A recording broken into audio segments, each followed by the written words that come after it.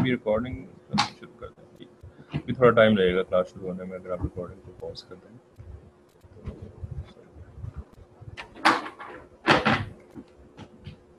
ما بعد اعوذ باللہ من الشیطان الرجیم بسم اللہ الرحمن الرحیم.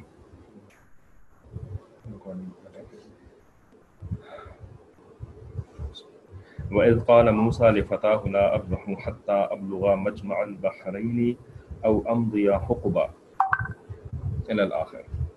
سبحان ربک رب العزت عما یصفون وسلام علی المرسلین والحمد للہ رب العالمین. اللہم صلی علی سیدنا محمد وعلی آل سیدنا محمد وبارک وسلم. اللہم ارنا الحق حقا وارزقنا اتباعہ وارنا الباطل باطلا وارزقنا اجتنابہ. ربنا زدنا علما. تو پچھلی کلاس میں ہم نے سورہ کہف کی چوتھی سٹوری شروع کر دی تھی, حضرت موسیٰ علیہ السلام اور خضر علیہ السلام والی سٹوری. لیکن ابھی ہم اس کے کچھ بیک گراؤنڈ ہی کے بارے میں ڈسکس کر رہے تھے. تو اس میں ہم نے آپ کو بتایا تھا کہ جی اللہ تعالیٰ نے علم کے بہت سارے مختلف شعبے یا برانچز بنائی ہیں, نالج کی نا بہت ساری برانچز بنائی ہیں. تو ان برانچز کو اللہ تعالیٰ نے اس دنیا میں کیسے بھیجا, کوئی بتائے گا؟ یہ نالج اللہ تعالیٰ نے دنیا کے اندر کیسے نازل کری, یہ کیسے بھیجی؟ صحیح. تو یہاں پہ کسی کو اس کا آنسر پتہ ہے؟ جو بھی نالج تھی, جتنی بھی برانچز ہیں نالج کی, ٹھیک ہے, نالج تو یعنی how to make things, how to do things, ٹھیک ہے. تو یہ سب اللہ تعالیٰ نے اس دنیا میں جو اتاری ہے, جیسے انہوں نے جواب دیا کہ پروفٹس کے تھرو اتاری ہے, ٹھیک ہے. تو پروفٹس کو اللہ تعالیٰ نے سکھایا اور انہوں نے پھر آ کر کے اس دنیا میں لوگوں کو سکھایا, ٹھیک ہے. حتیٰ کہ even how to make a machine, ٹھیک ہے. یہ جو مشین ہے جس کو کہ عربی میں کیا کہتے ہیں, عربی میں نا ہر مشین کو جہاز کہتے ہیں, ٹھیک ہے. جہاز اردو میں ہم کہتے ہیں نا جہاز, ٹھیک ہے. تو جہاز کو جہاز کیوں کہتے ہیں؟ بیکاز جہاز جو ہوتی ہے نا وہ ایک مشین ہوتی ہے, ٹھیک ہے. تو یہ عربی کا ورڈ ہے جہاز. جہاز مینز مشین, ٹھیک ہے. تو ہر قسم کی مشینری جو بنائی ہے انسانوں نے, وہ بھی اللہ تعالیٰ نے بیسیکلی پروفٹس کے ذریعے سے ہمیں سکھایا. تو یہ جو ٹریولنگ کی مشینز ہوتی ہیں جن کو گاڑی کہتے ہیں, ٹھیک ہے. تو یہ گاڑی کس چیز پر بیس کرتی ہے؟ یہ ویل پر بیس کرتی ہے, پہیے پر. وعلیکم السلام. ٹھیک ہے. اگر پہیہ نہ ہو تو گاڑی کا کوئی کانسیپٹ ہی نہیں ہوگا. کسی نہ کسی شکل کا پہیہ ہوتا ہے, ٹھیک ہے.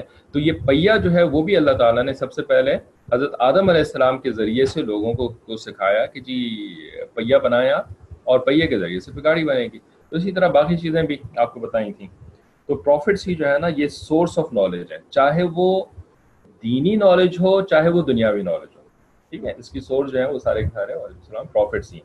تو اس میں پھر آپ کو ہم نے بہت ساری ڈفرینٹ ٹائپس آف نالج کے بارے میں بتایا تھا, اور آخر میں آپ کو ہم نے یہ بات بتائی تھی کہ جو موسیٰ علیہ السلام اور خضر علیہ السلام والا معاملہ ہے نا, تو اس میں موسیٰ علیہ السلام کے پاس جو نالج تھی اس نالج کو کیا کہتے ہیں؟ کسی کو نام یاد ہے؟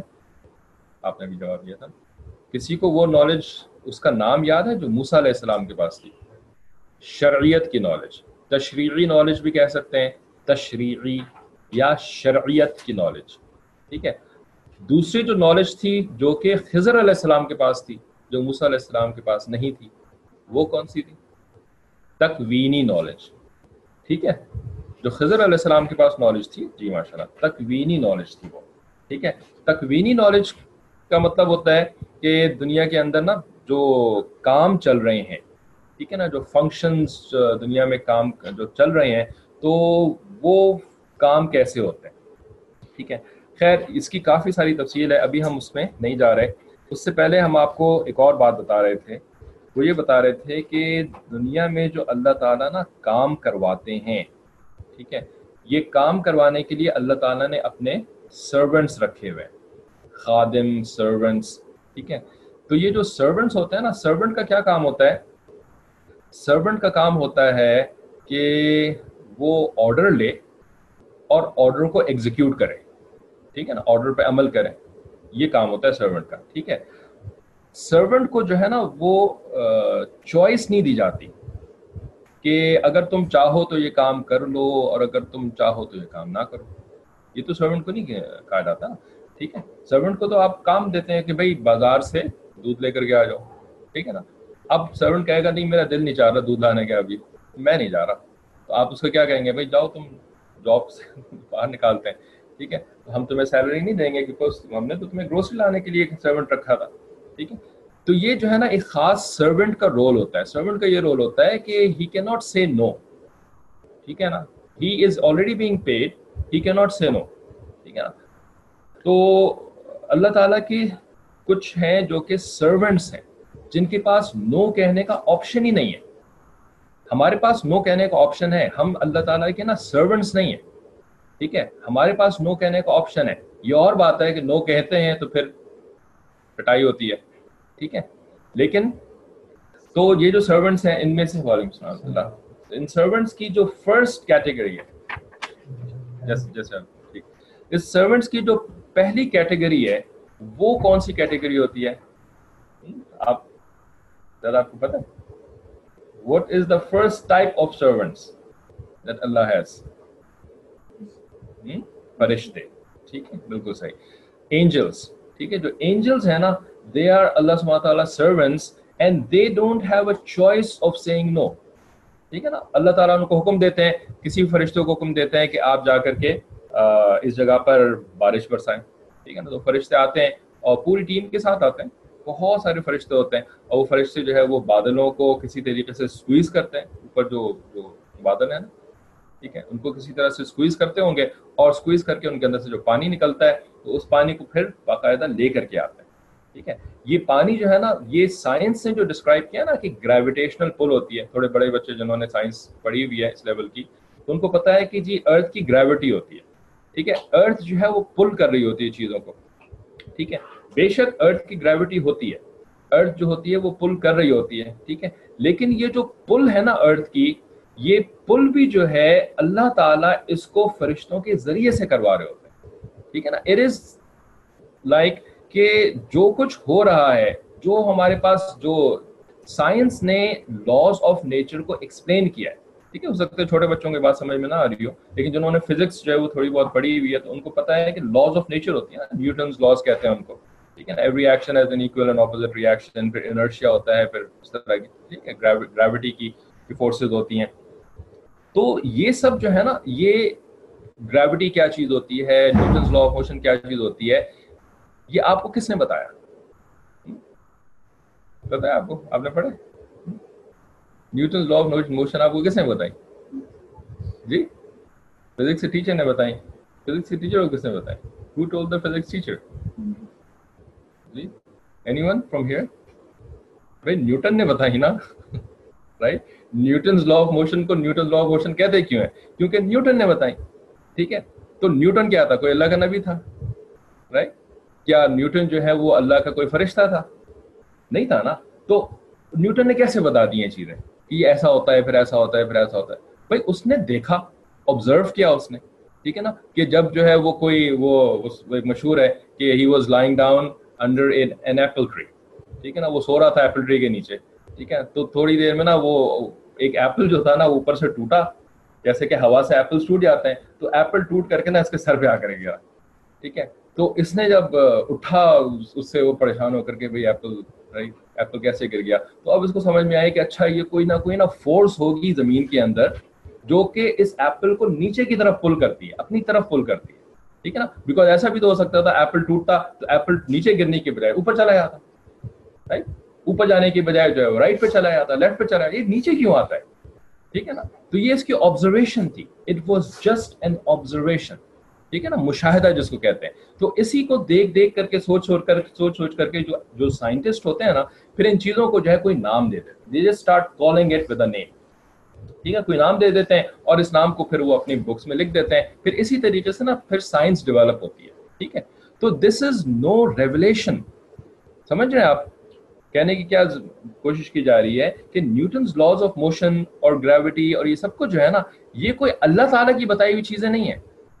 ٹھیک ہے, کہ اللہ تعالیٰ نے بتایا کہ جی گریویٹیشنل پل ہوتی ہے, نبی علیہ السلام نے ہمیں آ کر کے بتایا گریویٹیشنل پل ہوتی ہے, ٹھیک ہے نا, یہ سب کچھ تو نہیں بتایا نا کسی نے, یہ تو نیوٹن صاحب نے بتایا, ٹھیک ہے, یا کسی نیوٹن کے گزرنے کے بعد پھر ایک آئنسٹائن صاحب نے بھی کچھ لاز آف ریلیٹیوٹی بتانی شروع کر دی, ٹھیک ہے نا. پھر اس کے بعد آج کے دور کے اندر جو وہ کیا نام تھا ان کا, جن کا بھی وہ جو اسٹیفن ہاکنس, ٹھیک ہے, تو اسٹیفن ہاکنس صاحب نے بھی آج کے دور کے اندر اور زیادہ آبزرویشنز کریں, اور زیادہ ان کے پاس جو تھا اکوپمنٹ آ گیا تھا, ٹھیک ہے, ٹیلیسکوپس تھے اور بڑی زبردست قسم کی ان کے پاس چیزیں ڈیولپ ہو چکی تھیں, تو انہوں نے اور آبزرویشنز کریں, انہوں نے اور چیزیں بتا دی, ٹھیک ہے نا, لیکن none of this is revelation, ٹھیک ہے. تو what I'm saying is کہ یہ جتنی بھی چیزیں ہیں تو یہ based on observation ہے, this is not based on news from Allah subhanahu wa ta'ala. اللہ نے جس نے اس پوری کائنات کو بنایا ہے, اللہ نے ہمیں یہ ساری باتیں نہیں بتائی, ٹھیک ہے. تو اس وجہ سے اللہ تعالیٰ نے ہمیں کیا بات بتائی ہے, ٹھیک ہے, جو کہ رسول اللہ کے ذریعے سے ہمیں پتہ لگی, وہ کیا بات بتائی ہے, کیسے ہوتی ہے, نہیں وہ یہ جو چیزیں ہمیں دنیا کے اندر نظر آتی ہیں کہ جی ایپل ٹوٹ کر کے جب گرتا ہے نا تو وہ نیچے گرتا ہے, وہ اوپر نہیں چلا جاتا, تو وہ ایپل نیچے کیوں آتا ہے, اوپر کیوں نہیں جاتا, جی sorry, gravity. But gravity is something that Newton told us. Newton was a man.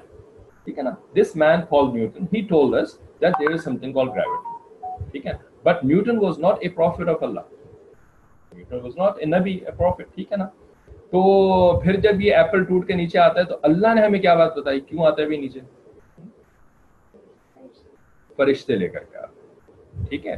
یہ جو ایپل نیچے آتا ہے نا تو یہ فرشتے لے کر کے آتا ہے, ٹھیک ہے. اب اسی چیز کو جو نان مسلم سائنٹسٹ ہوتا ہے وہ کہتا ہے کہ جی یہ گریوٹی کی وجہ سے نیچے آتا ہے, ٹھیک ہے نا. This is just two different ways of seeing things, ٹھیک ہے نا. گریوٹی جب آپ بولتے ہیں کہ یہ ایپل ٹوٹ کر کے جو نیچے آتا ہے گریوٹی کی وجہ سے آتا ہے, ٹھیک ہے نا, there is one thing wrong with it. What is wrong with it? When you say that apple comes down due to gravity, what is wrong with this statement? کیا مسئلہ ہے اس ایک جملے کے ساتھ, جی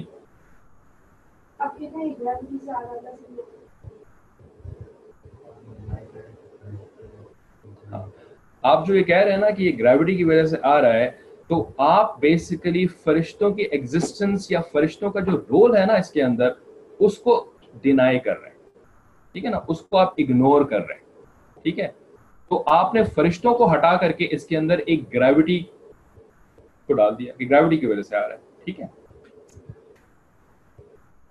تو this is just two ways of looking at it. One way was جس کو کہتے ہیں ایمانی نظر سے دیکھنا, ٹھیک ہے. ایمانی نظر کیا ہے, نبی علیہ السلام نے جو بات بتائی ہے اس کے مطابق چیزوں کو ایکسپلین کرنا کہ this is what is exactly happening. اور دوسری چیز یہ ہوتی ہے کہ آپ اس کو کوئی اپنی طرف سے ایک ٹرم بنا دیں اس کے لیے, ٹھیک ہے نا, اور کہیں کہ جی اس وجہ سے ہو رہا ہے, ٹھیک ہے نا, حالانکہ کنفرم تو آپ کو بھی نہیں پتا, ٹھیک ہے نا, آپ نے بھی بس چند چیزیں آبزرو بھی کری ہوئی ہیں, ایگزیکٹلی تو آپ کو نہیں پتا کہ کیا ہو رہا ہے, ٹھیک ہے, لیکن آپ نے اپنی آبزرویشنز کی وجہ سے کہہ دیا کہ جی گریویٹیشنل پل ہے, یہ میگنیٹک پولز ہوتے ہیں, میگنیٹک پولز ہوتے ہیں وہ ایک دوسرے کو کھینچتے ہیں, تو اس وجہ سے کام ہو رہا ہے, ٹھیک ہے. اب اس کے اندر آپ نے فرشتوں کو بھی نکال دیا اپنی ڈسکشن میں سے, ٹھیک ہے, آپ نے اس میں سے اللہ تعالیٰ کو بھی نکال دیا اپنی ڈسکشن میں سے, ٹھیک ہے نا. آپ نے اس فیکٹ کو بھی نکال دیا کہ اللہ تعالیٰ اگر چاہیں تو یہ ایپل نیچے آنے کی بجائے اوپر بھی جا سکتا ہے, یہ بھی تو ہے نا پاسبل, ٹھیک ہے نا.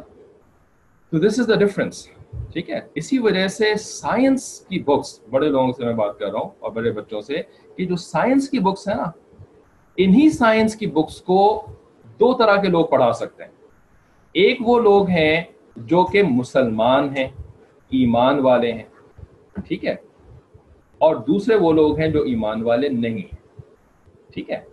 اگر ایمان والا اس سائنس کی بک پڑھائے گا تو وہ اس کے اندر اللہ کا بھی ذکر کرے گا کہ اللہ کی مرضی سے ساری چیزیں ہو رہی ہیں, ٹھیک ہے نا, اللہ اپنے فرشتوں کے ذریعے سے یہ کام کروا رہے ہیں, ٹھیک ہے نا. اور جو بھائی صاحب نیوٹن گزرے ہیں, ایک بھائی صاحب جن کا نام تھا نیوٹن, ٹھیک ہے نا, تو انہوں نے اس کو جو ہے نا گریوٹی کا نام دے دیا, ٹھیک ہے. تو وہ آپ کو یہ بھی بتا دے گا, آپ کو گریوٹی کا بھی پتہ لگ رہا ہوگا, یہ نہیں کہ آپ کو پتہ ہی نہیں چلے گا گریوٹی کیا چیز ہے, آپ کو گریوٹی کا بھی پتہ لگے گا, لیکن ساتھ ساتھ آپ کو اللہ بھی یاد رہے گا, ٹھیک ہے, کہ یہ اللہ کی مرضی سے ہو رہا ہے. ٹھیک ہے, اور فرشتوں کا سسٹم بھی آپ کو یاد رہے گا کہ یہ فرشتوں کے سسٹم کی وجہ سے ہو رہا ہے. ٹھیک ہے, تو اس وجہ سے ٹیچر از ایکسٹریملی امپورٹنٹ. ٹھیک ہے, کہ آپ کا ٹیچر جو ہے وہ کون ہے, ایمان والا ہے یا ایمان والا نہیں ہے. اگر ایمان والا ہے تو وہ سائنس پڑھا کر کے بھی آپ کو اللہ کا بندہ بنا دے گا, نیک بنا دے گا, پرہیزگار بنا دے گا, کیونکہ وہ ہر چیز میں آپ کو اللہ یاد دلائے گا. اور اگر وہ کافر ہے نا, اللہ کو ڈینائی کرنے والا ہے, ٹھیک ہے نا, تو even if he is teaching you the Quran, even then he can make you a کافر, بیکاز دا ٹیچر از کافر, right, because the teacher is a non-Muslim, non-believer. ٹھیک ہے, so teacher is the most important thing for us. ٹھیک ہے, تو اس وجہ سے we have to look for good teachers. جیسے کہ اس واقعے کے اندر جو fourth story of سورہ کہف ہے نا, it is also around teachers, teacher and student, right. ابھی ہم اس کو بات کرتے ہیں اس کے بارے میں. اچھا, تو اللہ تعالیٰ جو کام کرواتے ہیں دنیا کے اندر یہ فرشتوں کے ذریعے سے کرواتے ہیں. ٹھیک ہے نا, بارش برساتے ہیں, ہوائیں بھی فرشتے چلا رہے ہوتے ہیں, ایون ہوائیں, جو کھانا آپ کے پاس ملتا ہے, جو کچھ ہو رہا ہوتا ہے, everything is being done by angels. ٹھیک ہے, Allah is using them to do things. ٹھیک ہے, اچھا, کچھ چیزیں ایسی ہوتی ہیں دنیا کے اندر کہ جن کو کروانے کے لیے اللہ تعالیٰ اینجلس کی بجائے کچھ ہیومن بینگس کو ایز سرونٹس استعمال کرتے ہیں. ٹھیک ہے نا, ہیومن بینگس کو. ٹھیک ہے, یہ جو ہیومن بینگز ہوتے ہیں نا, یہ ہیومن بینگز بہت اسپیشل قسم کے ہیومن بینگز ہوتے ہیں. ٹھیک ہے, تو ان ہیومن بینگ کا سسٹم یہ ہوتا ہے کہ یہ جو لوگ ہوتے ہیں نیک لوگ, ٹھیک ہے, یہ بہت نیک لوگ ہوتے ہیں, بہت زیادہ نیک لوگ. ٹھیک ہے, یہ اللہ تعالیٰ کے فرینڈز ہوتے ہیں, ولی جس کو کہتے ہیں. ٹھیک ہے, ان لوگوں کے ذریعے سے اللہ تعالیٰ اپنے کائنات میں, دنیا میں نا بہت سارے کام کرواتے ہیں. ٹھیک ہے, لیکن یہ لوگ جو ہے نا یہ بھی ایسے ہوتے ہیں یعنی ہمارے درمیان رہتے ہیں, بیکاز اسی سوسائٹی میں رہتے ہیں. they are like they are human beings like us. ٹھیک ہے, there is nothing different between us and them in terms of physical appearance. ٹھیک ہے نا, وہ ہماری طرح کی دو آنکھیں ہوتی ہیں, لیکن وہ چونکہ ڈیڈیکیٹڈ ہوتے ہیں اللہ تعالیٰ کے کام کرنے کے لیے, اس طرح کے کام. ٹھیک ہے, اس وجہ سے نا وہ بہت ہی زیادہ فوکسڈ ہوتے ہیں, بہت ہی زیادہ فوکسڈ ہوتے ہیں. ٹھیک ہے, وہ عام لوگوں سے ملتے جلتے زیادہ نہیں ہیں. ٹھیک ہے, ان کی لائف جو ہوتی ہے نا وہ تھوڑی سی ڈفرینٹ ہوتی ہے, تھوڑی سی ہٹ کے ان کی لائف ہوتی ہے. ٹھیک ہے نا, وہ اوپنلی لوگوں سے بات چیت نہیں کرتے, ہنسی بات نہیں کرتے, اور یعنی ان کی فیملیز وغیرہ نہیں ہوتی. ٹھیک ہے نا, یہ جو لوگ ہوتے ہیں نا ان کی اللہ تعالیٰ کے یہاں پوری ایک ٹیم ہے. اللہ تعالیٰ نے اس طرح کے لوگوں کی پوری ایک ٹیم بنائی ہے. ٹھیک ہے, ان لوگوں کہتے کیا ہیں, ان لوگوں کے لیے دو ٹرمز ہیں. ٹھیک ہے, ان لوگوں کو دو ٹرمز سے پکارا جاتا ہے. ایک تو ان کو کہتے ہیں مجذوب. کیا کہتے ہیں؟ مجذوب. ٹھیک ہے, اور دوسری ٹرم ان کے لیے ہے جن کو ابدال کہتے ہیں. ابدال. ٹھیک ہے, یہ دو ٹرمز ہیں. ٹھیک ہے, یہ لوگ جو ہے نا یہ نمازیں پڑھتے ہیں, نیکی کرتے ہیں, گناہوں سے بچتے ہیں. ٹھیک ہے, یعنی یہ شریعت کے پابند ہوتے ہیں, لیکن یہ ادروائز جو ہیں وہ بس عام لوگوں کے ساتھ مل جل نہیں رہتے, تھوڑا سا ان کی ہٹ کے لائف ہوتی ہے. اور ہٹ کے لائف ہوتی بھی کیوں ہے؟ کیونکہ اللہ تعالیٰ نے ان کو حکم دیے ہوئے ہوتے ہیں, یہ کام کرو, یہ ادھر جاؤ, ایسے کرو, ایسے کرو, ایسے کرو, ایسے کرو. تو they are completely focused in getting those jobs done. ٹھیک ہے نا, اسی کام کے اندر لگے ہوتے ہیں, اسی مستقل دے آر لائک. اور اس کے علاوہ اللہ کا ذکر کر رہے ہوتے ہیں, اللہ کی نمازیں پڑھ رہے ہوتے ہیں, لیکن وہ کام کر رہے ہوتے ہیں ویسے ہوگا. ٹھیک ہے, تو یہ جو لوگ ہوتے ہیں نا, خضر علیہ السلام was one of them or is one of them. ٹھیک ہے, خضر علیہ السلام is one of them. If he is still alive, he is one of them. اور اگر ان کا انتقال ہو چکا ہے, دنیا سے جا چکے ہیں, تو he was one of them. ٹھیک ہے, تو اب موسیٰ علیہ السلام نے جب یہ کہا نا، کسی آدمی نے ان سے پوچھا کہ بھئی کیا آپ سب سے زیادہ نالجبل آدمی ہیں دنیا میں، تو انہوں نے جواب دیا کہ ہاں میں ہی سب سے زیادہ نالجبل ہوں، کیونکہ وہ اس وقت کے نبی تھے اور نبی ہی کے پاس سب سے زیادہ نالج ہوتی ہے۔ تو یہ بات جو ہے وہ اللہ تعالیٰ نے تھوڑی سی ڈس اپروو کری کہ بھئی آپ کو نا اس طرح سے بات نہیں کرنی چاہیے تھی، ٹھیک ہے نا۔ بھئی آپ کو کنفرم تو نہیں پتا، تو آپ کو کیا جواب دینا چاہیے تھا؟ آپ کو یہ کہنا چاہیے تھا، یا تو آپ کہتے اللہ عالم، اللہ بہتر جانتا ہے، آئی ڈونٹ نو، ٹھیک ہے۔ تو اللہ عالم is one valid answer that you should give when you are not sure about something۔ Allah بہتر جانتا ہے، ٹھیک ہے۔ یا آپ یہ کہہ دیں لا ادری، ٹھیک ہے۔ لا ادری عربی میں اگر آپ کہنا چاہیں تو لا ادری کہیں گے، اور اردو میں اگر آپ کہنا چاہیں تو وہ ہوگا مجھے نہیں معلوم۔ انگلش میں اگر آپ کہنا چاہیں تو کہیں گے آئی ڈونٹ نو، ٹھیک ہے۔ تو when you don't know something then the good answer is that you admit it that you don't know، ٹھیک ہے نا۔ آپ بغیر علم کے کسی بات کا جواب نہ دیں۔ موسیٰ علیہ السلام سے اس وقت ایک غلطی ہو گئی، لیکن اس غلطی کے ہم نے آپ کو ریزن بھی بتائے تھے پچھلی کلاس میں کہ انہوں نے بھی جو غلطی کری تھی نا، باقاعدہ ایک لاجیکل ریزننگ تھی ان کے پاس کہ since I am the prophet and since prophet has the most knowledge so that is why I am the most knowledgeable۔ تو یہ ایک لاجیکل ریزننگ تھی، ٹھیک ہے۔ تو انہوں نے کوئی گناہ نہیں کیا تھا یار، ٹھیک ہے، لیکن غلطی ان سے ہو گئی تھی۔ غلطی کسی انسان سے بھی ہو سکتی ہے، ٹھیک ہے۔ تو جب غلطی انسان سے ہو جاتی ہے تو انسان کے جو ٹیچرز ہوتے ہیں نا، ان کا یہ کام ہوتا ہے کہ ان کی غلطی کو پوائنٹ آؤٹ کر دیتے ہیں، ٹھیک ہے، کہ بھئی آپ نے یہ جو کام کیا یہ غلط کیا۔ تو یہ ٹیچر کا کام ہوتا ہے، ٹھیک ہے، مسٹیکس کو پوائنٹ آؤٹ کرتے ہیں، ٹھیک ہے۔ جو اچھے اسٹوڈنٹس ہوتے ہیں وہ کیا کرتے ہیں، جب ٹیچر ان کے مسٹیکس کو پوائنٹ آؤٹ کرتا ہے تو اچھے اسٹوڈنٹ جو ہوتے ہیں وہ کہتے ہیں جزاک اللہ، thank you very much for pointing out my mistakes، ٹھیک ہے، I will correct it and I will try not to repeat it in the future، ٹھیک ہے نا۔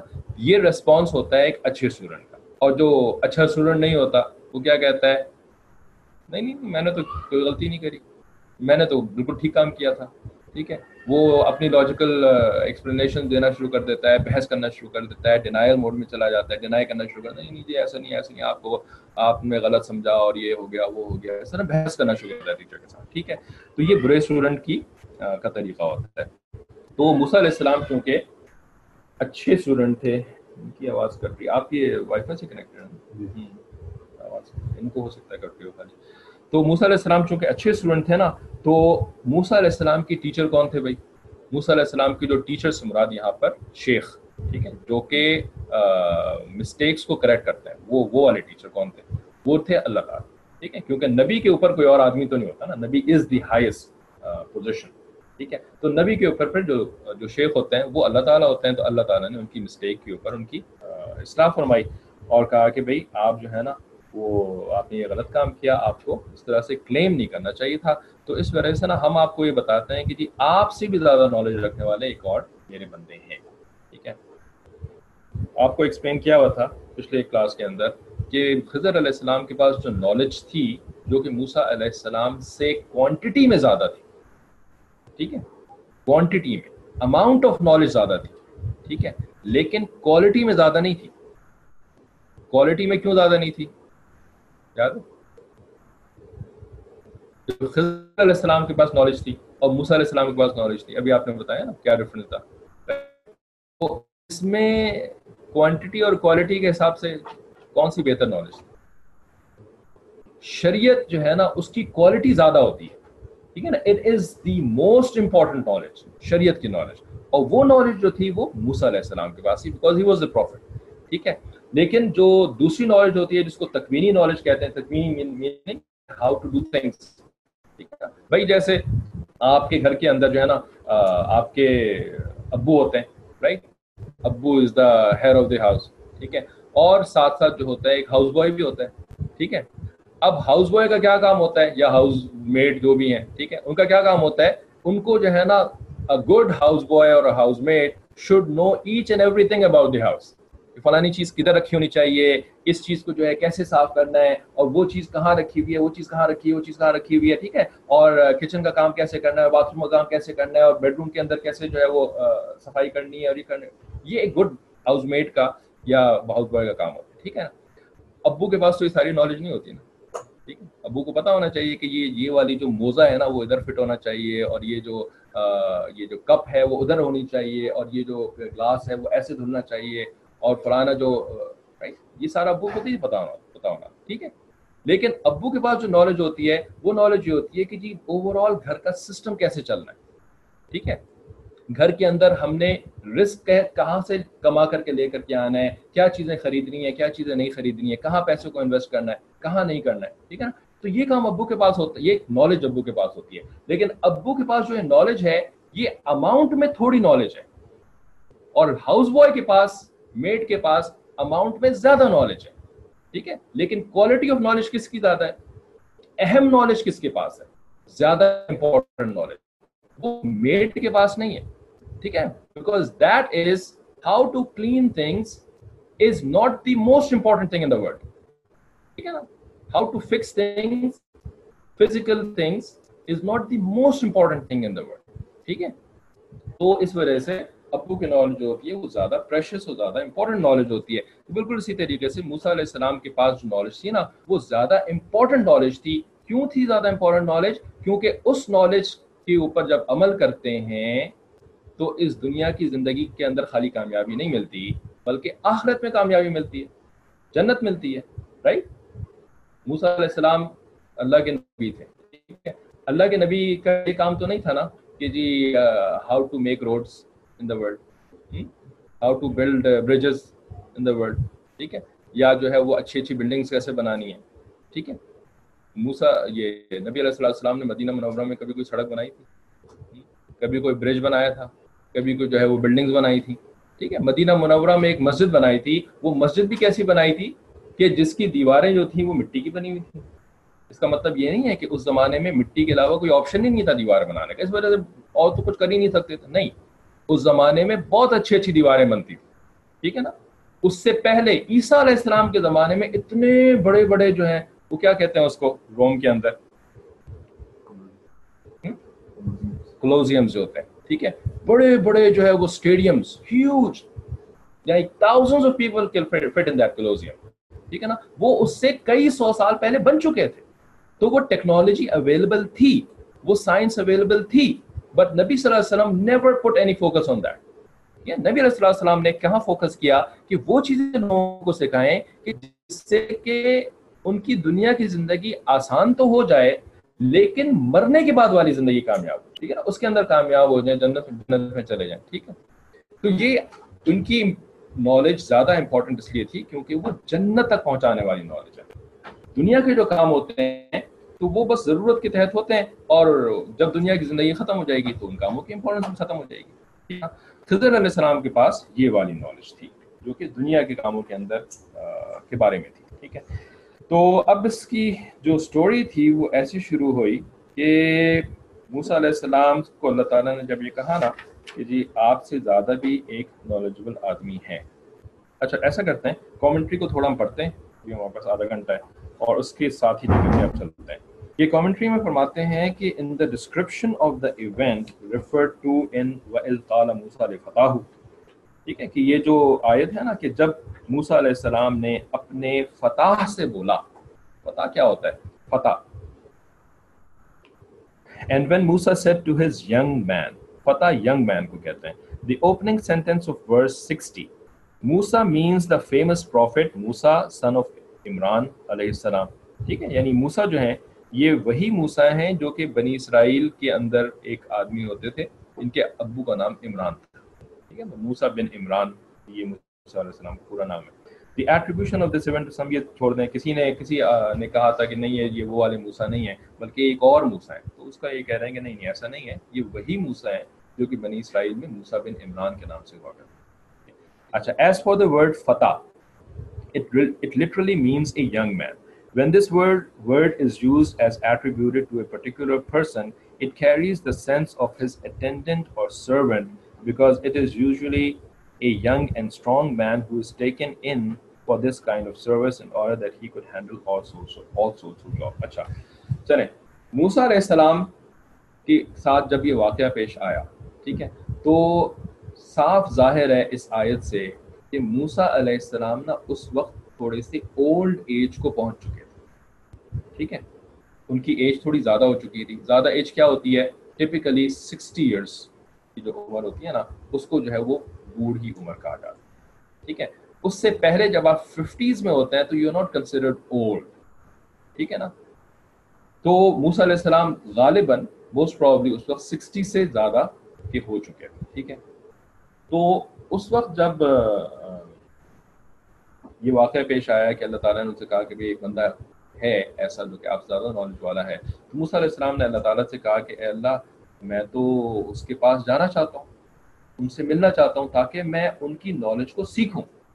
ٹھیک ہے, تو جب اللہ تعالیٰ کے سامنے موسیٰ علیہ السلام نے اپنی یہ ریکویسٹ رکھی, ٹھیک ہے, تو اللہ تعالیٰ نے موسیٰ علیہ السلام کو رسپونڈ کیا کہ اچھا ٹھیک ہے, اگر آپ ملنا چاہتے ہیں تو ٹھیک ہے نا, یو گو اینڈ میٹ ہم.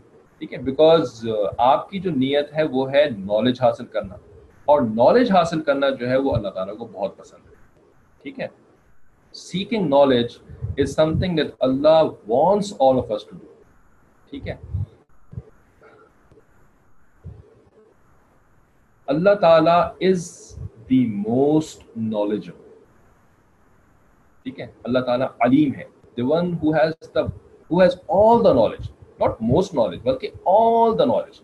ٹھیک ہے, تو نالج کس کے پاس ہے؟ ساری کی ساری نالج وہ ہے اللہ تعالیٰ کے پاس. ٹھیک ہے, تو when we seek knowledge, تو what actually we are doing is,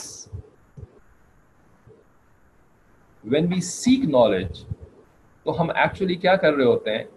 knowledge تو اللہ کے پاس ہے, تو actually we are seeking a part of Allah's knowledge نا. ٹھیک ہے, تو what we are doing is actually seeking اللہ سبحانہ تعالیٰ. ٹھیک ہے, بیکاز دیکھیں اللہ تعالیٰ الٹیمیٹ ٹیچر تو اللہ تعالیٰ ہے نا. ٹھیک ہے, اب آپ اگر علم حاصل کرنا چاہتے ہیں تو علم حاصل کرنے کے لیے آپ کو کیا کرنا پڑے گا؟ بھائی ٹیچر کے پاس نالج ہوتی ہے. ٹھیک ہے, تو علم حاصل کرنے کے لیے, نالج حاصل کرنے کے لیے آپ کو ٹیچر کے پاس جانا پڑے گا نا. ٹھیک ہے, تو جب ٹیچر کے پاس ہم جاتے ہیں نا کچھ سیکھنے کے لیے, تو ٹیچر کو یہ بات اچھی لگتی ہے کہ لوگ میرے پاس سیکھنے کے لیے آئے ہیں. اسی وجہ سے جب ہم نالج گین کرنا چاہتے ہیں, ٹھیک ہے, تو اللہ تعالیٰ کو یہ بات اچھی لگتی ہے کہ یہ میرے بندے نالج گین کر رہے ہیں, کیونکہ اس کے بہانے میرے بندے میرے پاس آئیں گے. They will come to me, they will approach me. تو اللہ تعالیٰ loves those people who seek knowledge. تو موسیٰ علیہ السلام نے جب یہ ڈیزائر اللہ تعالیٰ کے سامنے رکھی نا کہ میں اور نالج سیکھنا چاہتا ہوں, تو اللہ تعالیٰ نے فوراً اجازت دی. ٹھیک ہے, اور اللہ تعالیٰ نے طریقہ بھی بتا دیا کہ کیسے آپ ان کے پاس پہنچیں گے, بیکاز خضر علیہ السلام کو موسیٰ علیہ السلام نہیں جانتے. ٹھیک ہے, یہ بھی نہیں پتا تھا کہ وہ کہاں رہتے ہیں, کیسی ان کی شکل ہے, رائٹ, کہاں مجھے ملیں گے, کیسے ملیں گے, کچھ بھی نہیں پتا تھا موسیٰ علیہ السلام کو. تو اللہ تعالیٰ نے نا موسیٰ علیہ السلام کو گوگل کوآرڈینیٹس نہیں بھیجے, لوکیشن بھیج دیتے واٹس ایپ کے اوپر. اللہ تعالیٰ کے لیے واٹس ایپ مشکل تھا, اللہ تعالیٰ کو پتا نہیں تھا کہ واٹس ایپ بھی بعد میں بنے گا, سیل فون بھی بنے گا, گوگل کوآرڈینیٹس بھی بنیں گے, سب کچھ بنے گا. اللہ تعالیٰ نیو ایوری تھنگ. ٹھیک ہے, لیکن اللہ تعالیٰ نے یہ والا طریقہ استعمال نہیں کیا, حالانکہ اللہ تعالیٰ کر سکتے تھے. ٹھیک ہے نا, اللہ نے کیا طریقہ استعمال کیا؟ اللہ تعالیٰ نے وہ والا طریقہ استعمال کیا جو کہ اس وقت کے لوگوں کو پتا تھا. ٹھیک ہے نا, تو جو ٹائم اور پلیس ہوتی ہے نا, اللہ تعالیٰ اسی ٹائم اور پلیس کے مطابق کام کرتے ہیں. ٹھیک ہے, تو اس زمانے میں کوآرڈینیٹس والا سسٹم نہیں تھا, تو اللہ تعالیٰ نے موسیٰ علیہ السلام کو نا ایک نشانی دی. ٹھیک ہے نا, ایک سائن بتایا کہ بھائی آپ ایک کام یہ کریں کہ آپ لیں ایک مچھلی, مری ہوئی مچھلی, ٹھیک ہے نا, جس کو کہ کھایا جاتا ہے, پکی پکائی مری ہوئی مچھلی. ٹھیک ہے, اس کو آپ رکھیں اپنے بیگ میں. ٹھیک ہے, اور آپ اس بیگ کو لے کر کے چلنا شروع کریں. جب آپ ایک ایسی جگہ پر پہنچیں گے جہاں پر کہ دو پانی جو ہے نا, دو پانی, ٹھیک ہے, بحر کا لفظ استعمال کیا. بحر کا مطلب ہوتا ہے پانی. مجمع البحرین تک آپ جب پہنچیں گے نا, یعنی جہاں پر دو پانی ملتے ہیں. ٹھیک ہے, دو پانی ملتے ہیں کا کیا مطلب تھا کہ ایک جو ہے وہ کسی ایک سمندر کو بلانگ کرتا ہے یا کسی ایک ریور کو بلانگ کرتا ہے, اور دوسرا جو ہے وہ کسی دوسرے ریور کو بلانگ کرتا ہے. تو there are many places in this world کہ جہاں پر نا دو different bodies of water جو ہیں وہ ملتے ہیں جا کر ایک دوسرے سے. ٹھیک ہے. ایک جو ہے فار ایگزامپل میڈیٹرینین سی ہے. میڈیٹرینین سی پتہ ہے جو کہ افریقہ کے نارتھ میں ہے اور یورپ کے ساؤتھ میں, اس کو میڈیٹرینین سی, بہت بڑا سی ہے. ٹھیک ہے, یہ میڈیٹرینین سی کہ اس کے ویسٹ پر اٹلانٹک اوشن. ٹھیک ہے, وہ اٹلانٹک اوشن جو ہے نا وہ میڈیٹرینین سی سے ملتا ہے, بیچ میں کوئی باڈی آف لینڈ نہیں ہے. ٹھیک ہے, بیچ میں لینڈ نہیں ہے کہ جو کہ ان دونوں کو جدا کرتا ہو. ٹھیک ہے, یہ اٹلانٹک اوشن ہے, یہ میڈیٹرینین سی ہے, اور ان دونوں کو پانی جو ہے وہ ایک نہ ایک کسی نہ کسی جگہ پہ جا کر کے ملتا ہے. ٹھیک ہے, اب ایسا کیوں نہیں ہے کہ پورے کے پورے کو کہا جائے کہ یہ میڈیٹرینین سی ہے؟ اٹلانٹک اوشن کیوں کہتے ہیں؟ سب کو کہتے ہیں میڈیٹرینین سی ہے. ٹھیک ہے, یا سب کو کہتے ہیں اٹلانٹک اوشن ہے. ٹھیک ہے نا بھائی, پانی تو جب ہم دیکھتے ہیں نا, جب دو واٹرز کو آپس میں مکس کرتے ہیں تو وہ مکس ہو جاتا ہے نا, ان کا کوئی پتہ نہیں, فرق پتہ نہیں لگتا. ٹھیک ہے نا, دونوں پانی آپس میں مل جاتے ہیں. ٹھیک ہے, لیکن اللہ تعالیٰ نے ایسا کیا ہے کہ جو اوشن واٹر ہوتا ہے نا, سمندر کے اندر جو پانی ہوتا ہے, تو ہر جگہ کا جو پانی ہوتا ہے اس کی جو کیمیکل کمپوزیشن ہوتی ہے نا وہ ڈفرینٹ ہوتی ہے, یونیک ہوتی ہے. ٹھیک ہے, اور کسی دوسری جگہ پر جو وہی اوشن اگر کسی دوسری جگہ چلا جائے نا تو وہاں پر جو اس کی کیمیکل کمپوزیشن ہوتی ہے, اماؤنٹ آف سالٹس اس کے اندر ہوتا ہے. سمندر کا پانی کبھی ٹیسٹ کیا, یا کوبر گئے ہوں گے یا کراچی میں گئے ہوں کہیں بھی, تو اس کو ٹیسٹ کیا کیسا ہوتا ہے؟ میٹھا ہوتا ہے, بہت زیادہ کڑوا ہوتا ہے. ٹھیک ہے, it is very very better. ٹھیک ہے نا, سالٹ اس کے اندر بہت زیادہ ہوتا ہے. اسی وجہ سے سمندر کے پانی کو کچھ لوگ جو ہے نا وہ سمندر سے نا وہ تھوڑا سا گیدر کر لیتے ہیں کسی ایریا میں, اور پھر اس کو پانی کو جو ہے نا وہ اس جگہ پہ سیو کر لیتے ہیں. سمندر اور اس جگہ کے بیچ میں پھر وہ مٹی ڈال دیتے ہیں. ٹھیک ہے, تو اب سمندر کا پانی بہت سارا جو ہے نا پھر آپ نے لینڈ لاک کر دیا ہو. ٹھیک ہے, یعنی چاروں طرف اس کے لینڈ آ گئی, آپ نے سمندر کی طرف کا حصہ جو ہے نا وہ بند کر دیا. اب یہاں بہت سارا پانی جمع ہو گیا. ٹھیک ہے, اب یہ جو پانی ہوتا ہے نا اس کو وہ چھوڑ دیتے ہیں, کئی ہفتے جو ہے نا فیو ویکس وہ وہیں پہ پڑا رہتا ہے. تو ہوتا کیا ہے کہ اتنے سارے دن تک جو وہ پانی پڑا رہتا ہے نا اس جگہ کے اوپر, تو سن لائٹ بھی آتی ہے, گرمی بھی ہوتی ہے, تو اس کی وجہ سے وہ پانی جو ہے وہ ایویپوریٹ ہونا شروع ہو جاتا ہے. ٹھیک ہے, تو پانی ایویپوریٹ ہوتے ہوتے ہوتے وہ سارا کا سارا جو پانی آپ نے لینڈ لاک کر کے الگ کیا تھا نا, سارا پانی ایویپوریٹ ہو جاتا ہے. تو پھر کیا ہوتا ہے کسی کو پتا؟ سالٹ باقی رہ جاتا ہے. ٹھیک ہے, تو اس سالٹ کو جو ہے وہ سی سالٹ کہتے ہیں یا اوشن سالٹ کہتے ہیں. اور یہ سالٹ اتنا زیادہ ہوتا ہے کہ اس سالٹ کو پھر وہ جمع کر کے مارکیٹ میں لے جا کر کے بیچتے ہیں, پیکج کرتے ہیں, باقاعدہ پیکج میں ڈالتے ہیں, اس کو بیچتے ہیں. اتنا زیادہ سالٹ ہوتا ہے اس کے اندر. ٹھیک ہے, اس کو تھوڑا سا انہوں نے پیوریفائی کرنا ہوتا ہے, کچھ اور اس کے اندر مٹی وغیرہ ہوتی ہے تو اس کو پیوریفائی کر دیتے ہیں, ہٹا دیتے ہیں, تو وہ سالٹ جو ہوتا ہے وہ پھر کھانے کے لائق ہو جاتا ہے. اتنا سالٹ ہوتا ہے. لیکن یہ جو کوانٹٹی آف سالٹ ہے نا, یہ کوانٹٹی آف سالٹ جو ہے وہ چینج ہوتی رہتی ہے. تھوڑا سا آپ دور چلے جائیں تو اس کی کوانٹٹی چینج ہو جائے گی, اور دور چلے جائیں اوشن کے اندر چینج ہو جائے گی. ٹھیک ہے, تو اس کے چینج ہونے کی وجہ سے نا یہ اوشنز الگ الگ بنے. کسی کو لوگوں نے اٹلانٹک اوشن کا نام دے دیا, کسی کو پیسیفک اوشن کا نام دے دیا, کسی کو انڈین اوشن کا نام دے دیا, کسی کو کسی کا نام, رائٹ, پرشین گلف. ایکچولی تو یہ سارا جو واٹر ہے ارتھ میں, یہ سارا واٹر انٹر کنیکٹڈ ہے نا. ٹھیک ہے نا, کبھی دیکھیں گلوب کو غور سے دیکھیں. گلوب کے اندر 2/3 of earth is water and only 1/3 is land. ٹھیک ہے, تو ایسا نہیں ہے کہ پانی اندر ہے اور لینڈ چاروں طرف ہے, ایسا نہیں ہے, بلکہ لینڈ جو ہے نا وہ تھوڑی سی ہے اور چاروں طرف پانی ہے. ٹھیک ہے, یہ جو اوشنز ہیں یہ چاروں طرف ہیں. تو چاروں طرف ہونے کا مطلب کیا ہوا کہ ہم جو الگ الگ کہتے ہیں یہ سارے Atlantic ocean, Pacific ocean, Indian ocean, right, یہ سارے جتنے سیز ہیں اور اوشنز ہیں, تو یہ سارے کے سارے آپس میں جڑے ہوئے ہیں. All of them are connected. ٹھیک ہے, لیکن still despite being connected ادھر کا پانی ادھر ہی رہتا ہے اور ادھر کا پانی ادھر رہتا ہے, یہ دونوں مکس نہیں ہوتے. تو اگر آپ کسی ایسی لوکیشن پر جائیں نا جہاں پر فار ایگزامپل 2 اوشنز جو ہیں وہ مل رہے ہیں, تو you can exactly tell the difference. یہاں کا جو پانی ہوگا اس کا رنگ ڈفرنٹ ہوگا. ٹھیک ہے, اس کا شیڈ بالکل ڈفرنٹ ہوگا, اور یہاں کے پانی کا شیڈ بالکل ڈفرنٹ ہوگا. اب اگر آپ اس کو ٹیسٹ کر لیں یا کسی لیبارٹری کے اندر لے کر کے آئیں اور اس کی کیمیکل کمپوزیشن کو ٹیسٹ کریں, تو ایک طرف کا پانی بالکل ڈفرینٹ اس کی کیمیکل کمبینیشن ہو اور دوسری طرف کے سالٹ کانٹینٹس جو ہیں کیمیکل کمبینیشن بالکل ڈفرینٹ ہو, اور اسی وجہ سے ایکچولی وہ آپس میں ملتے نہیں ہیں, وہ الگ الگ رہتے ہیں. ٹھیک ہے, تو اس طرح کا کوئی جگہ تھی موسیٰ علیہ السلام جہاں رہتے تھے نا, تو اس کے قریب وہ جگہ تھی. ٹھیک ہے, تو اللہ تعالیٰ نے کہا کہ آپ جو ہے وہ چلیں. تو جب آپ چلتے رہیں گے نا, تو جب آپ مجمع البحرین والی جگہ پر پہنچیں گے نا, جہاں پر دو باڈیز آف واٹر جو ہیں وہ ملتے ہوں گے, تو وہاں پر جو ہے نا وہ یہ ہوگا کہ یہ جو مچھلی ہے نا, یہ بلکہ نہیں, یہ مچھلی جو ہے نا وہ نکل جائے گی. ٹھیک ہے, ہاں یہ مچھلی جو ہے وہ زندہ ہو جائے گی اور یہ پھر کچھ ہوگا, کچھ واقعہ پیش آئے گا. ٹھیک ہے, تو موسیٰ علیہ السلام نے کہا ٹھیک ہے. موسیٰ علیہ السلام نے اللہ تعالیٰ کے حکم پر عمل کیا. انہوں نے اپنے بیگ کے اندر اس طرح کی ایک مچھلی رکھی اور اپنے ساتھ یوشع بن نون کو لیا. یوشع بن نون جو تھے وہ ینگ تھے. ینگ کو کہتے ہیں عربی میں فتح, نوجوان جیسے ہم کہتے ہیں نا اردو میں. یوشع بن نون کے بارے میں تھوڑا تفسیر میں انہوں نے لکھا ہے کہ یہ جو تھے نا, ان کے بارے میں ہمارے علماء نے اپنی کتاب میں لکھا کہ ان کے ابو کا نام تھا نون. ٹھیک ہے, اور نون کے ابو کا نام تھا افراہیم. ٹھیک ہے, افراہیم. اور افراہیم جو تھے وہ یوسف علیہ السلام کے بیٹے تھے.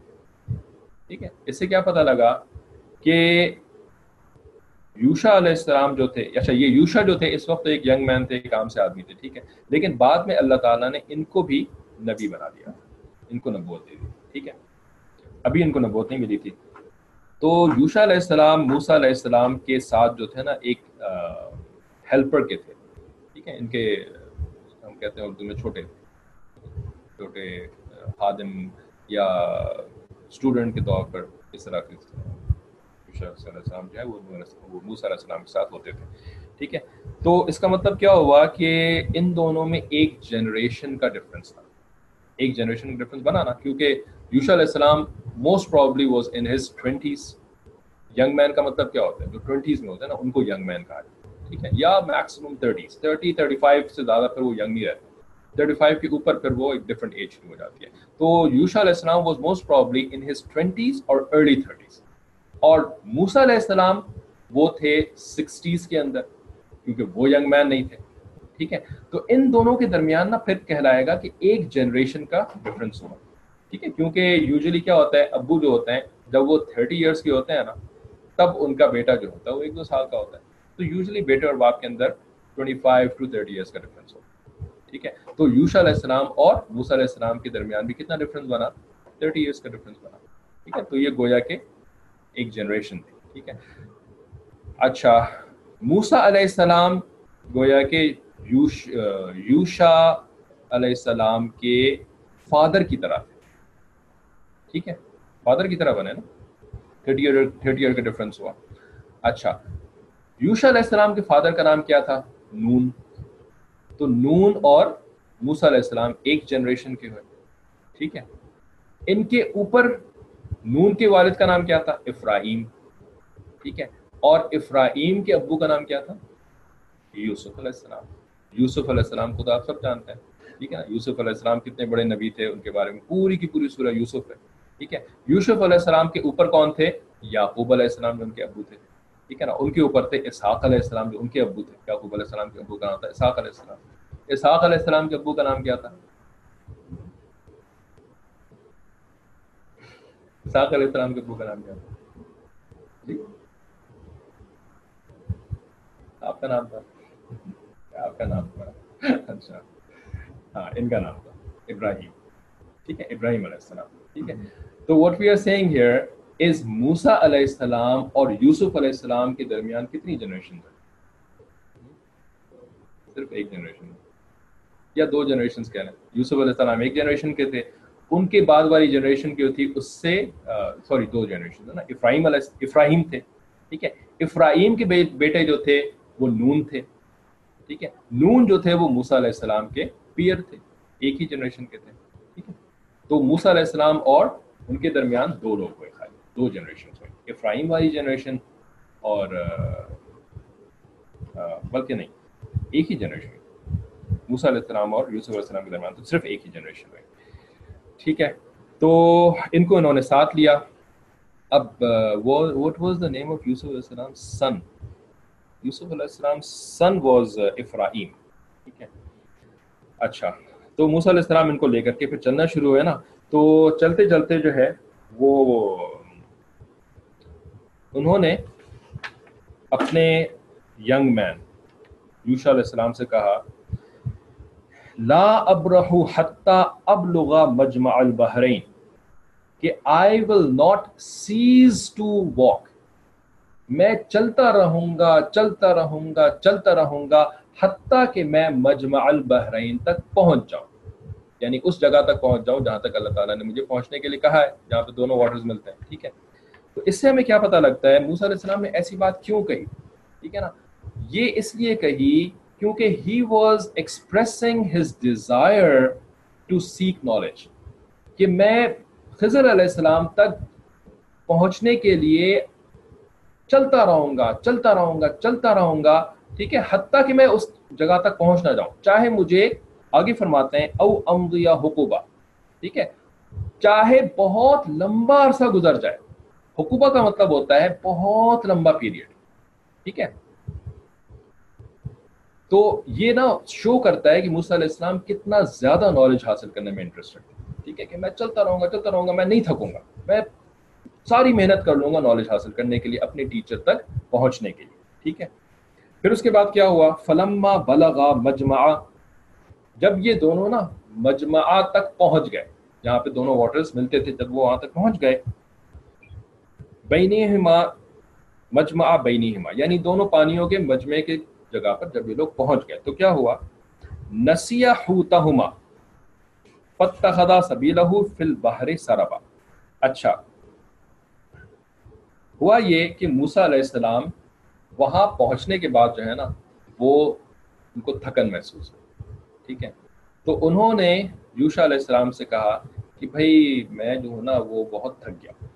ٹھیک ہے. تو میں تو سونے جا رہا ہوں. ٹھیک ہے. آپ کو اگر تھکن نہیں محسوس ہو رہی تو آپ بے شک جاگے رہیں. ٹھیک ہے. لیکن میں جا رہا ہوں سونے کے لیے اس لیے کہ مجھے بہت زیادہ تھکن محسوس ہو رہی ہے. ٹھیک ہے. تو موسیٰ علیہ السلام نا وہاں پر سو گئے. ابھی ان کو پتہ نہیں تھا کہ یہ مجمع البحرین تک پہنچ گئے. ٹھیک ہے. اس سے تھوڑا سا دور ہوں گے، انہوں نے دیکھا نہیں ہوگا، لیکن اتنی تھکن محسوس، آپ کو پتہ ہی ہے جب بہت زیادہ تھکن محسوس ہو اور نیند جب غالب آ جائے نا تو اس کے بعد پھر کچھ کرنے کا دل نہیں چاہتا. رائٹ. اس کے بعد تو اگر بھوک بھی لگ رہی ہوتی نا تو کیا نہیں میں پہلے اٹھ کے کھانا کھا لوں. ٹھیک ہے نا. یا کوئی اور کام ہے، بس ابھی تو میں نے سونا ہے، بس میں اٹھ کر کے یہ کام کر لوں. ٹھیک ہے. اتنی زیادہ نیند غالب آ جاتی ہے. موسیٰ علیہ السلام کے اوپر اتنی زیادہ نیند غالب آ گئی کہ جسٹ یعنی ہٹ دا بیڈ، سو گئے. ٹھیک ہے. پھر کیا ہوا کہ یوشع علیہ السلام جو تھے وہ جاگ رہے تھے، بیٹھے ہوئے تھے برابر میں. ٹھیک ہے. تو ایک عجیب معاملہ ہوا. وہ یہ ہوا کہ ان کے ساتھ جو ہے نا وہ جو بیگ رکھا ہوا تھا جس کے اندر فش تھی، ٹھیک ہے، تو ایک دم سے وہ فش جو ہے وہ زندہ ہو گئی. ٹھیک ہے. اور زندہ ہو کر کے آپ کو پتہ ہے فش جب زندہ ہوگی تو پھر وہ پھڑپھڑانا شروع کر دیتی ہے، ایسے وائبریٹ کرنا شروع کر دیتی ہے. ٹھیک ہے. تو فش جو ہے وہ پھڑپھڑاتی ہوئی بیگ میں سے اس نے ایک جمپ لگائی، اور جمپ ایسی لگائی کہ وہ ہوتے ہوتے جمپ کرتے کرتے نا جمپ کے اندر ہی وہ پانی تک پہنچ گئے. ٹھیک ہے. اور پانی کے اندر جا کر کے گری، اور اس وقت ایسا ہوا کہ پانی کے اندر ایک ٹنل بن گئی. ٹنل سمجھتے ہیں؟ سرنگ. رائٹ. کیا مطلب ٹنل بن گئی؟ کہ یعنی اس طرف کا پانی اس طرف رہ گیا، اس طرف کا پانی اس طرف رہ گیا، اور مچھلی جو ہے نا وہ ایک ٹنل ٹائپ کی چیز کے اندر پانی کے اندر چلی گئی، سلپ ہوتے ہوئے چلی گئی. ٹنل کے اندر اگر سلوپ فارم میں ہو نا، ٹنل اوپر سے لے کے نیچے تک ٹنل ہو، تو اگر آپ کسی آپ تو گئے ہوں گے کبھی نہ کبھی تو یہاں پہ جو پلے ایریاز ہوتے ہیں، ٹھیک ہے، پلے ایریاز کے اندر جہاں پہ نا وہ بہت ساری بالز لگی ہوتی، بہت بالز پڑی ہوئی ہوتی ہیں، اور کیا کہتے ہیں اس کو، پلے ایریا ہی کہتے ہیں. ٹھیک ہے. تو وہاں پہ انہوں نے ٹنلز بنائی ہوئی ہوتی ہے. ٹھیک ہے. تو ٹنل کے اندر بچے چلے جاتے ہیں، اور جب چلے جاتے ہیں نا تو پھر وہ سلپ کرتی ہوئی، بچہ سلپ کرتا ہوا اس کے اندر سے پھر دوسری طرف باہر نکلتا ہے. بڑا اس کو مزہ آتا ہے، انجوائے کرتے ہیں اس کے اندر. ٹھیک ہے. تو اسی طرح کی ایک ٹنل جو ہے وہ اللہ تعالیٰ نے سمندر میں بنا دی، اور یہ مچھلی اس کے اندر جو ہے نا وہ سلپ کرتے ہوئے اندر چلی گئی. یوشع علیہ السلام نے یہ بات جب دیکھی نا تو عجیب غریب بات تھی، عجیب ہی بات تھی. مری ہوئی مچھلی زندہ ہو گئی. پھر اس نے جو ہے وہ جمپ لگائی اور پانی کے اندر گئی، اور پانی کے اندر بھی ٹنل بن گئی. جو کہ آج تک انہوں نے ظاہر اس طرح کی بات نہیں دیکھی تھی، لیکن انہوں نے اس کو دیکھ کر کے چیخ نہیں ماری. ہم جیسا کوئی ہوتا تو چیخنا شروع کر دیتا ہے نا، چلانا شروع کر دیتا اور ڈر جاتا، کچھ ہو جاتا اس کے ساتھ. انہوں نے ایسا کوئی بھی کام نہیں کیا. کیوں نہیں کیا؟ کیونکہ جو ان کے جو بڑے تھے، ان کے جو ٹیچر تھے یا ان کے جو شیخ تھے موسیٰ علیہ السلام، ہی واز سلیپنگ، ٹھیک ہے نا، اور وہ تھکے ہوئے تھے. تو انہوں نے یہ ڈیسائیڈ کیا کہ بھائی میں نا ان کو نیند سے نہ اٹھاؤں، ٹھیک ہے، کیونکہ یہ تھکے ہوئے تھے، ان کو آرام کرنے دینا چاہیے. ٹھیک ہے، جب یہ اٹھیں گے تو میں ان کو بتا دوں گا کہ ایسا ایسا واقعہ پیش آیا. تو اس سے نا ہمیں پتہ لگتا ہے کہ جو چھوٹے ہوتے ہیں تو ان کو بزرگوں کی آرام کا بہت زیادہ خیال کرنا چاہیے. ٹھیک ہے، جو چھوٹے لوگ ہوتے ہیں. تو یوشع علیہ السلام نے پھر یہی سوچا کہ جب یہ اٹھیں گے تو میں بتا دوں گا. لیکن ہوا یہ، اللہ تعالیٰ کا پورا سسٹم چل رہا ہے نا. اللہ تعالیٰ نے ہی مچھلی کو جو ہے وہ زندہ کیا، اللہ تعالیٰ نے مچھلی کو جو ہے جمپ لگوائی، اللہ تعالیٰ نے ٹنل بنوا دی پانی کے اندر. ٹھیک ہے، تو اللہ تعالیٰ نے نا یوشع علیہ السلام کے ذہن سے یہ بات نکال دی کہ ایسا ایسا ہوا. عجیب بات ہے، ٹھیک ہے، اتنی عجیب و غریب بات ہوئی، لیکن یوشع علیہ السلام forgot it, just forgot everything about it, as if nothing happened. ٹھیک ہے، تو what does it tell us? It tells us that if Allah wants, we can easily forget anything. کچھ بھی ہو اللہ تعالیٰ بڑی آسانی سے ہمیں بلا سکتے ہیں، جیسے یوشع علیہ السلام کو اللہ تعالیٰ نے بلا دیا. اچھا، موسیٰ علیہ السلام بالآخر اٹھے تو انہوں نے کہا کہ بھائی چلو آگے چلو، ابھی تو ہمارا سفر ختم نہیں ہوا. تو ان کو جو ہے نا وہ مجمع البحرین والی جگہ بھی نظر نہیں آئی تھی، تو انہوں نے اپنے سفر کو اس وجہ سے کنٹینیو کرنے کا فیصلہ کیا. تو جب یہ اور آگے چلے نا تو اب ان کو لگی بھوک. پہلے تو ان کو خالی تھکن لگی تھی، بھوک نہیں لگی.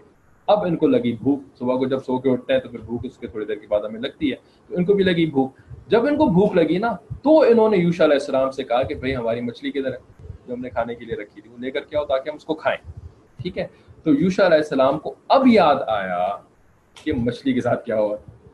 ٹھیک ہے، اب جب میں نے پہلی دفعہ یہ بات پڑھی تھی نا، ٹھیک ہے نا، تو میرے ذہن میں یہ سوال آیا تھا کہ بھائی کیوں، یہ کیا بات ہوئی کہ بھائی یہ سارا بھولنا والا قصہ، اس کی کوئی نہ کوئی وجہ ہوگی نا. تو کیا وجہ تھی کہ اللہ تعالیٰ نے ایسا کیا کہ بھائی یہ پہلے کیوں نہیں یاد آیا، بعد میں کیوں یاد آیا، کیوں بھلا دیا اللہ تعالیٰ نے. تو اللہ تعالیٰ جزائے خیر دے ہمارے علماء کو، مفسرین کو، کہ انہوں نے اس کی ریزن بتائی. بلکہ ہمارے شیخ نے جب سورہ کہف کی تفسیر کری تھی نا آج سے 3 سال پہلے، تو پھر انہوں نے بہت ساری تفسیریں پڑھی تھیں، تو ان تفسیروں میں یہ جواب لکھا ہوا ہے، تو پھر بتایا تھا اپنے بیان کے اندر. تو خیر وہ آپ کے سامنے ابھی بتاتے ہیں. ہوا یہ کہ جب یوشع علیہ السلام کو یاد آیا نا تو انہوں نے موسیٰ علیہ السلام کو بتایا کہ بھئی ایسا ایسا ہوا تھا، مچھلی زندہ ہوئی تھی، اس نے چھلانگ مار دی. تو موسیٰ علیہ السلام کو اللہ تعالیٰ نے یہ بات بتائی ہوئی تھی کہ بھئی یہ جو مچھلی ہے نا تو یہ مجمع البحرین پہ پہنچ کر کے نا یہ زندہ ہو جائے گی اور اس نے کچھ کرنا ہے.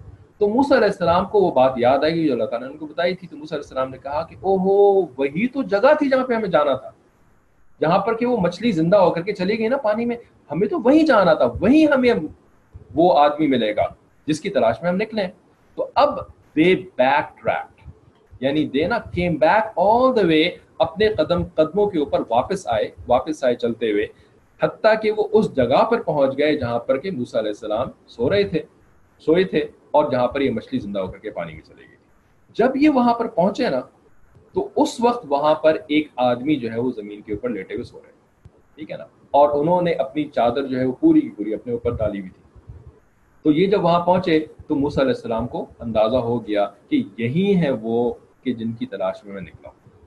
ٹھیک ہے، تو انہوں نے وہاں پہ پہنچ کر کے ان کو السلام علیکم طریقے سے سلام کیا، جو کہ مسلمانوں کا طریقہ سلام کرنے کا. تو وہ جو آدمی سوئے ہوئے لیٹے تھے تو وہ اس آواز کو سن کر کے اٹھ گئے اور انہوں نے پوچھا کہ بھئی یہ کون ہے جو کہ مجھے سلام کر رہا ہے یہاں پر، حالانکہ یہاں تو یہ not a city, a town اور ولیج، یہ تو کوئی ایسی جگہ نہیں جہاں پہ لوگ ہوتے ہیں، یہاں تو کوئی بھی نہیں ہوتا، تو یہاں کون آ گیا جی مجھے سلام کرنے والا. تو موسیٰ علیہ السلام نے جواب دیا کہ موسیٰ، ٹھیک ہے، انا موسیٰ، میں موسیٰ ہوں. ٹھیک ہے، تو ان کو یہ بات پتا تھی کہ جی موسیٰ جو ہے نا وہ اللہ کے نبی ہیں آج کے زمانے میں، اور بنی اسرائیل سے ان کا تعلق ہے. تو انہوں نے باقاعدہ پوچھا کہ کیا موسیٰ بنی اسرائیل، کیا وہی موسیٰ جو کہ بنی اسرائیل کا موسیٰ ہوتا ہے؟ تو موسیٰ علیہ السلام نے جواب دیا کہ ہاں موسیٰ بنی اسرائیل. ٹھیک ہے، تو آئی ایم دا سیم موسیٰ. تو پھر انہوں نے جو ہے نا کہا کہ اچھا پھر واٹ براٹ یو ہے، کیوں آئے ہو یہاں پر، ٹھیک ہے. تو موسیٰ علیہ السلام نے ان سے کہا کہ بھائی میں آپ سے وہ والی نالج سیکھنے کے لیے آیا ہوں کہ جو کہ اللہ تعالیٰ نے آپ کو دی ہے، مجھے نہیں دی ہے. ٹھیک ہے، تو I am interested in seeking that knowledge. تو خضر علیہ السلام نے موسیٰ علیہ السلام کو جواب دیا کہ بھائی یہ جو نالج ہے نا، تو یہ نالج جو ہے نا وہ آپ کو سمجھ میں نہیں آئے گی. This is a very different type of knowledge.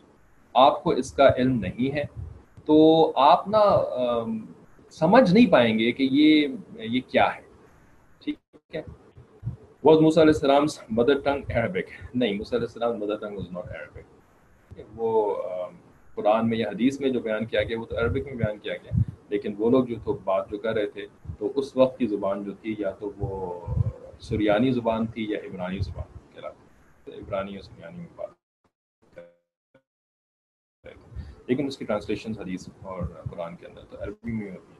تو انہوں نے کہا کہ جی آپ جو ہے نا وہ میری نالج نہیں سمجھ پائیں گے. لیکن موسیٰ علیہ السلام واز ریزیلینٹ. ٹھیک ہے نا، he had come all the way to learn this knowledge. اب وہ he was not ready to take no for an answer. ٹھیک ہے نا، کہ ہاں بھائی آپ نہیں سیکھ سکتے، وہ واپس چلے جائیں، ایسا تو اتنے تو وہ آسانی سے واپس آنے والے نہیں تھے نا. تو انہوں نے then how did he do سلام؟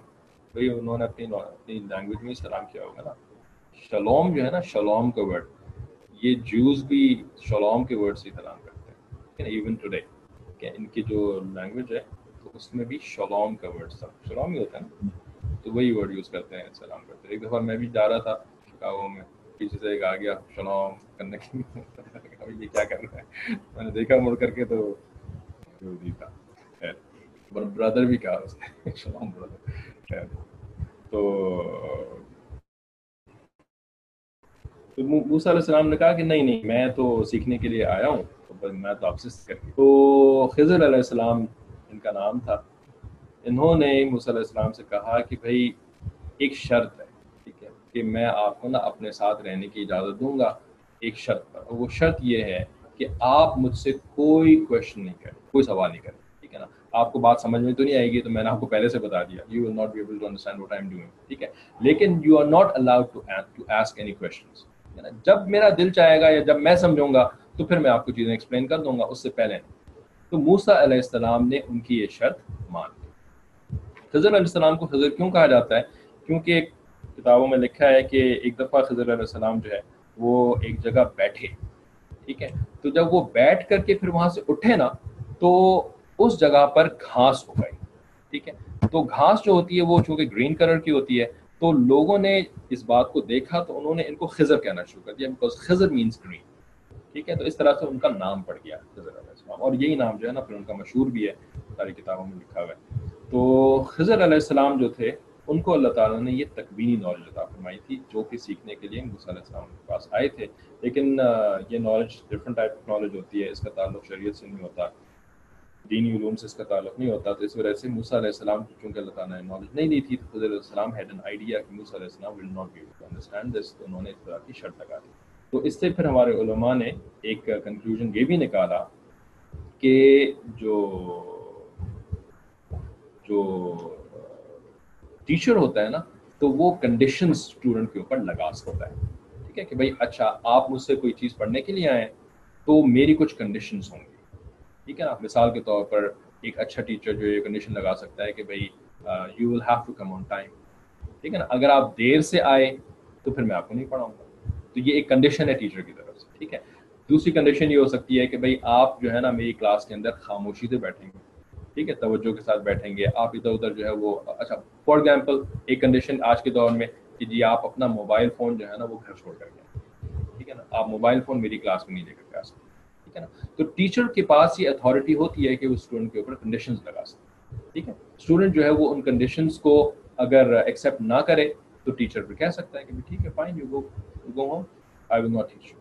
ٹھیک ہے نا، تو اس کے اوپر نا آپ ٹیچر کو بلیم نہیں کر سکتے کہ بھئی آپ نے ایسا کیوں کیا، آپ کا تو کام تھا پڑھانا، آپ کو تو کنڈیشن نہیں لگانی چاہیے تھی. ٹھیک ہے نا، نہیں یہ نہیں کر سکتے. ٹھیک ہے، ٹیچر ہیز دی اتھارٹی، اور اس کے اندر اسٹوڈنٹ کا فائدہ ہی ہوتا ہے جو ٹیچر کنڈیشن لگاتا ہے. ٹھیک ہے، تو خیر ہوا یہ کہ اچھا کویشچن یہ ہے کہ ویئر ڈیڈ یوشع علیہ السلام کو. تو یہ اچھا کویشچن ہے. باقاعدہ our teachers, our scholars have addressed this question کہ یوشع علیہ السلام کہاں چلے گئے. تو انہوں نے جواب یہ دیا ہے کہ یہاں سے جو ہے نا یوشع علیہ السلام کا آگے کوئی تذکرہ نہیں آیا. ٹھیک ہے, تو یوشع علیہ السلام ڈیفینیٹلی went back. ٹھیک ہے نا, وہ واپس چلے گئے, اور جہاں سے موسیٰ علیہ السلام آئے تھے, بنی اسرائیل جہاں پہ رہتے تھے اس زمانے میں, وہیں سے آئے تھے نا, یوشع علیہ السلام واپس وہاں پہ چلے گئے, کیونکہ یوشع علیہ السلام بعد میں ان کا ذکر آتا ہے. ٹھیک ہے, he didn't just go and get lost somewhere, بلکہ he went back to the people. ٹھیک ہے, آگے تذکرہ اس طرح سے آتا ہے جس میں کہ صرف موسیٰ علیہ السلام کا اکیلے ذکر آتا ہے خضر علیہ السلام کے ساتھ, تو اس وجہ سے it's confirmed that یوشع علیہ السلام was not with them anymore. تو اس طرح کے جو سرونٹس ہوتے ہیں جو کہ کسی بڑے کے ساتھ ٹریول کر رہے ہوتے ہیں, تو ان کو جو بڑے صاحب ہیں وہ کبھی یہ کہہ سکتے ہیں کہ بھئی اب آپ کی ضرورت نہیں ہے, ناؤ آئی ہیو اندر کمپینین, تو اب آپ واپس چلے جائیں. ٹھیک ہے, تو ان کو بات مان لینی چاہیے اور ان کو واپس چلے جانا چاہیے. اس وقت ان کو رونا نہیں چاہیے کہ نہیں حضرت میں تو آپ ہی کے ساتھ رہوں گا, مجھے تو آپ سے محبت ہو گئی ہے, میں تو آپ کے پاس.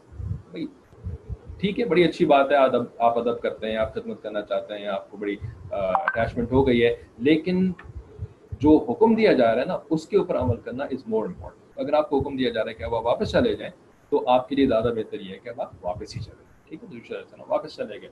تو اب یہ خضر علیہ السلام اور موسیٰ علیہ السلام یہ دو لوگ رہ گئے. ٹھیک ہے, اچھا اس کے اوپر ایک اور پوائنٹ علماء نے یہ لکھا ہے کہ this also tells us a very important point, a very important lesson, that we should try not to travel alone.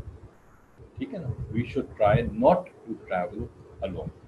ٹھیک ہے, اکیلے سفر کرنے کے اندر بہت سارے نقصانات ہوتے ہیں. ٹھیک ہے, تو اس کے بارے میں پھر لوگوں کے اپنے پرسنل ایکسپیرینسز بھی ہوں گے. میرے ساتھ بھی ایک دفعہ اسی کے ساتھ کلاس ختم کرتے ہیں, ہوا یہ کہ ہم آج سے 2 رمضان پہلے واپس کیسے گئے مجھے نہیں پتا کیسے گئے. ٹھیک ہے, جب وہ واقعہ ہوا, جب ختم ہو گیا سارا کا سارا معاملہ, تو اس کے بعد پھر ان کے پاس یا تو کوئی کمپینین ہوگا ہی نہیں. ٹھیک ہے, تو پھر مجبوری تھی نا, اب کسی کو ایسے تو نہیں پکڑ کے اپنے ساتھ کمپینین بنا سکتے. ٹھیک ہے, تو وہ اکیلے واپس چلے گئے ہوں گے. ٹھیک ہے, یا یہ کہ ہو سکتا ہے خضر علیہ السلام ان کو واپس چھوڑ کر آئے, یہ بھی تو پاسبل ہے نا کہ ان کے گاؤں تک, ان کے شہر تک واپس چھوڑ کر کے آئے. تو اسی وجہ سے بات کی جا رہی ہے کہ اکیلے سفر کرنے کو اوائڈ کرنا چاہیے. اٹس ناٹ فرض کہ آپ کسی کمپینین کے ساتھ سفر کریں, لیکن اٹس ریکمینڈیڈ, جس کو مستحب کہا جائے گا, جس کو کہ ریکمینڈیڈ کہا جاتا ہے کہ اکیلے سفر نہ کریں. میرے ساتھ کیا ہوا کہ 2 رمضان پہلے ہم چلے یہاں سے اعتکاف کرنے کے لیے. ٹھیک ہے, اپنے حضرت کی خانقاہ میں جانا تھا, تو ہم نے فلائٹ لی, قطر ایئر ویز کی, تو بیچ میں قطر میں جو تھا وہ ٹرانزٹ تھا. ٹھیک ہے, تو اب وہاں پر جب پہنچے ٹرانزٹ میں, تو کافی لمبا 7-8 گھنٹے کا ٹرانزٹ تھا.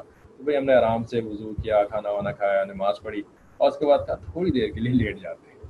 ٹھیک ہے, جب ہم تھوڑی دیر کے لیے لیٹے تو ظاہر تھکن وغیرہ تھی, رمضان کا مہینہ تھا, 20 روزے رکھ چکے تھے, بہت تھکن تھی.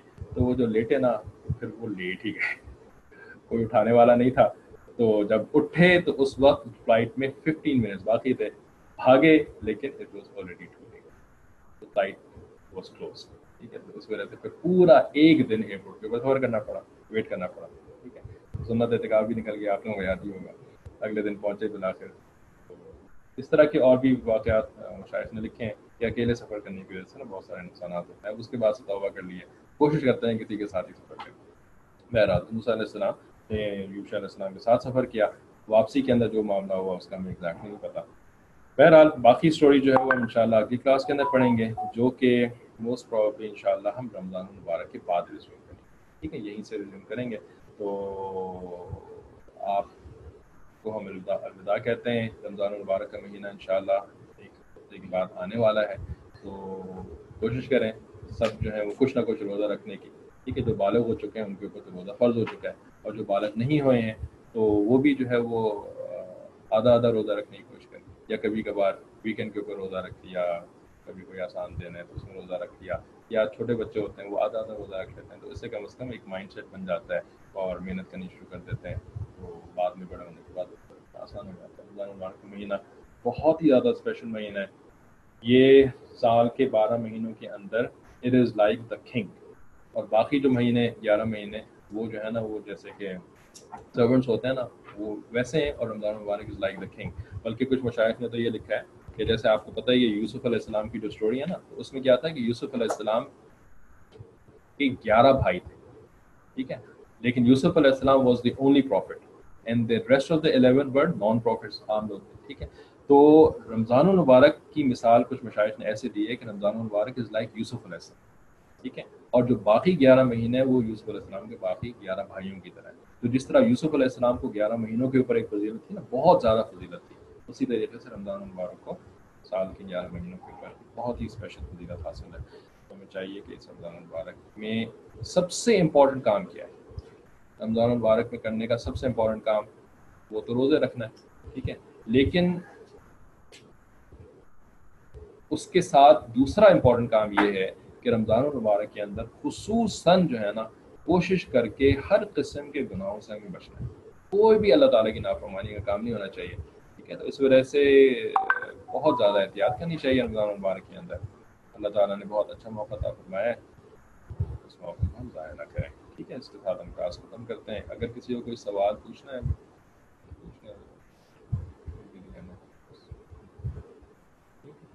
یا پھر کوئی سوال نہیں ہے تو السلام علیکم ورحمۃ اللہ وبرکاتہ.